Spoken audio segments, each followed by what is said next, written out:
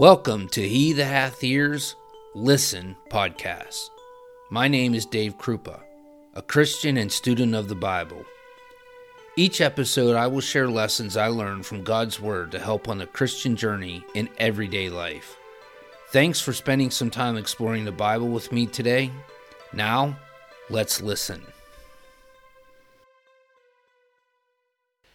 Next Sunday, my middle daughter, Nicole, is getting married. Congratulations, Nicole and Steve. With that event in the future, got me thinking a lot about marriage, and particularly what God has joined together. God has given us so many things in this world to marvel at. He's given us the stars, the moon, sunsets, majestic mountains, vast seas, glorious rainbows. The list could go on and on. Yet two of the most marvelous things he has given us is in the form of relationships. The one is the union between a man and a woman, which we call marriage. And the other is the union between Christ and his church, which is also referred to as a marriage.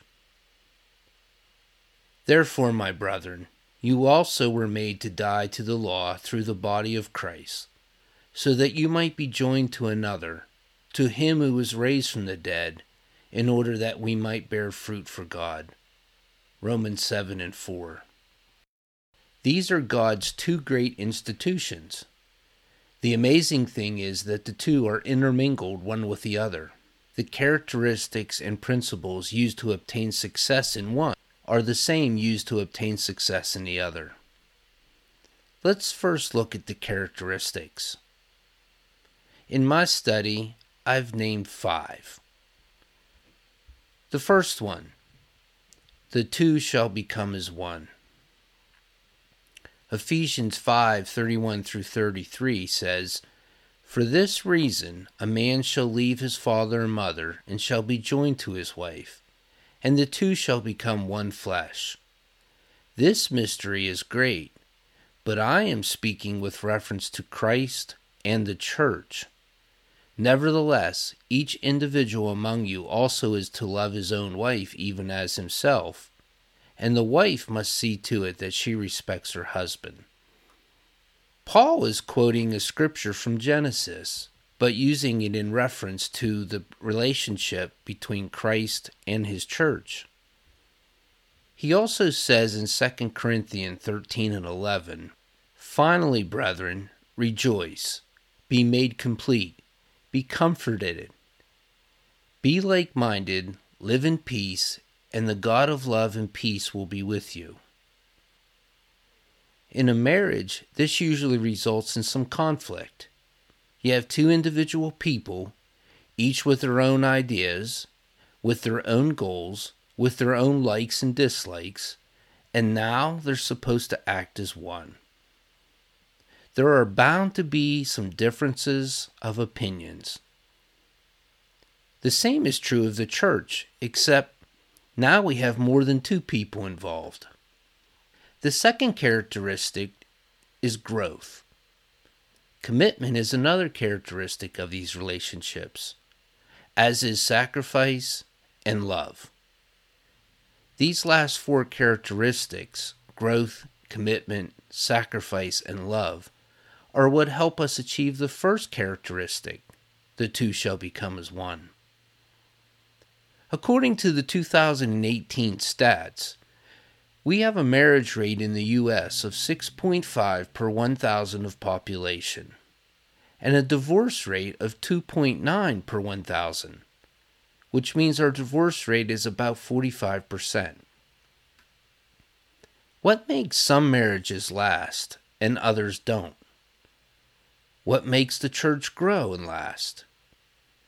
There is only one answer. God is the center of both the unions.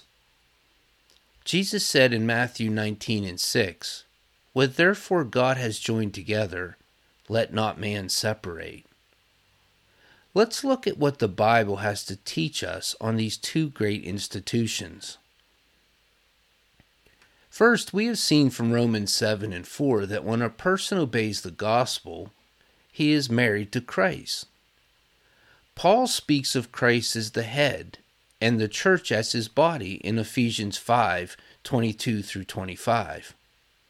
He also suggests that wives are to be in subjection to their husbands, and the church, as the bride of Christ, is to be in subjection to Christ.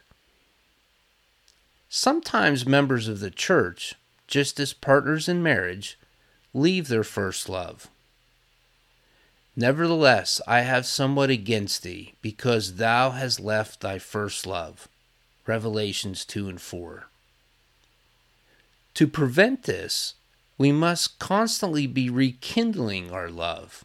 In order to rekindle our love, we must first understand why we would leave it in the first place.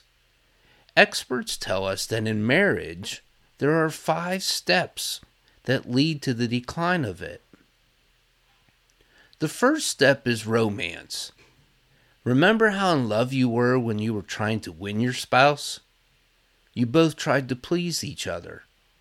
The same is true when we become Christians. We want to tell others about Christ and His church. We want to attend every service and learn as much as we can. It's new, and we're very, very excited. Next comes reality, which is the next phase. After the honeymoon, reality tends to set in. You find the precious creature you married is just an ordinary human being that differs from you in other ways than just being the opposite gender. Things like how the toothpaste gets squeezed, how fishing and hunting and sports are not as important as shopping. Of course, the wife finds the husband has some habits he didn't quite express when they were courting as well. After we have been in the church for a while, we see that everyone is not perfect. Of course, we aren't either. People don't have their lessons ready. Songs are not sung the way we like them to be.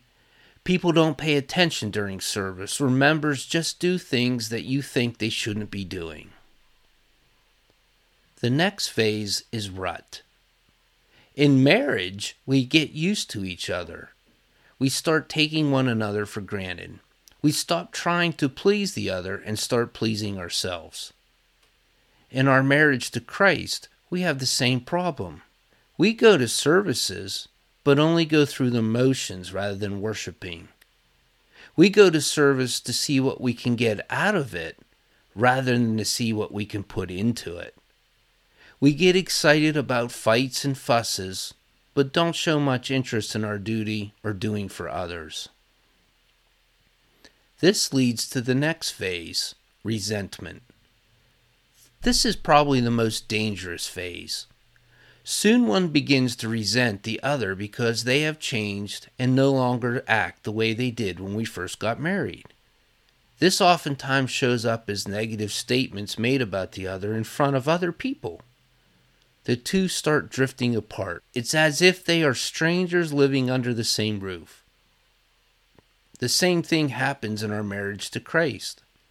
We begin to pick on and pout about every little thing. We begin to gripe about the lessons not being very interesting. We gripe about the direction we are taking or not taking. We gripe about how much we have to do. This then leads to the final phase, which is revenge. Here the marriage goes on one of several directions. The couple realizes what's happening and revitalizes their marriage. Or the couple lives under the same roof, but they actually live separate lives. Or unfortunately, they divorce. The same thing happens in one's marriage to Christ. He or she begins finding excuses to not be involved, or begins looking for an excuse to quit, or realizes what is happening and decides to revitalize. How do we revitalize our marriage?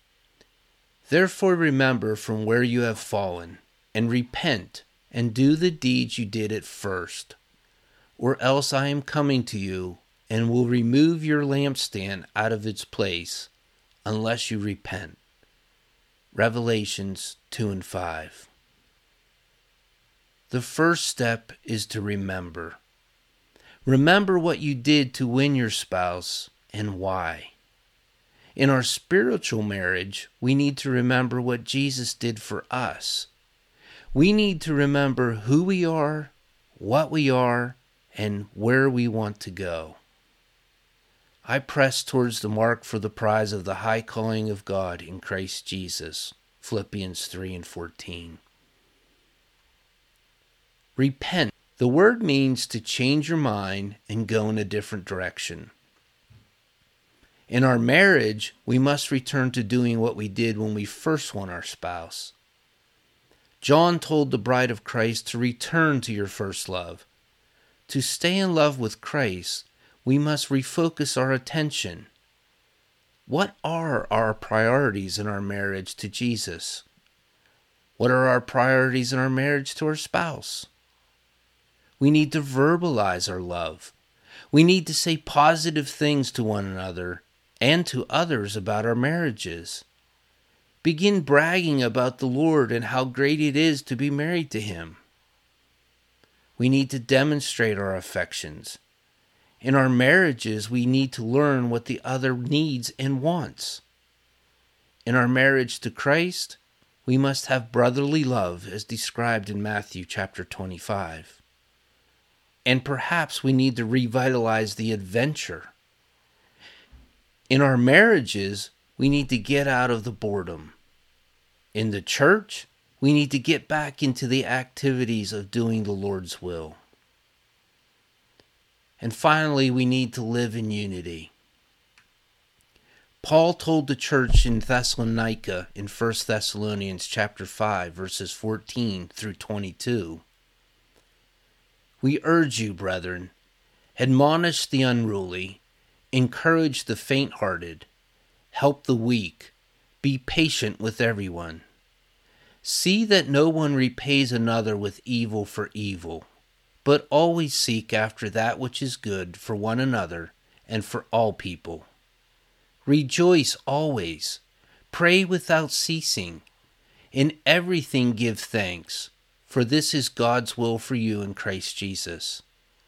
Do not quench the Spirit, do not despise prophetic utterances, but examine everything carefully. Hold fast to that which is good. Abstain from every form of evil."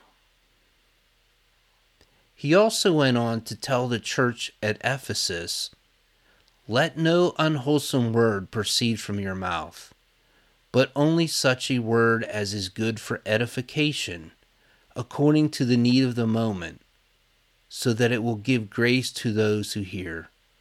Ephesians 4:29.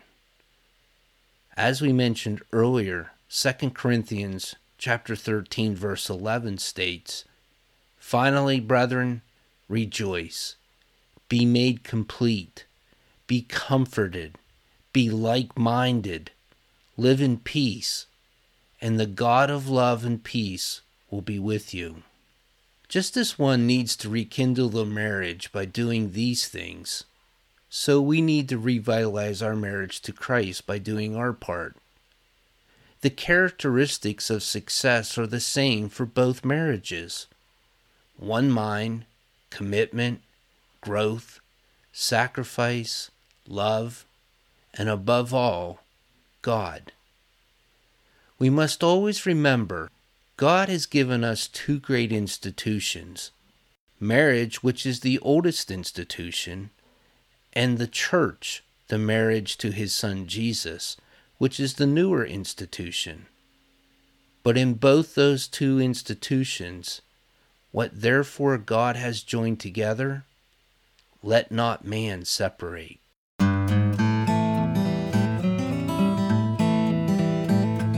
Thanks for listening.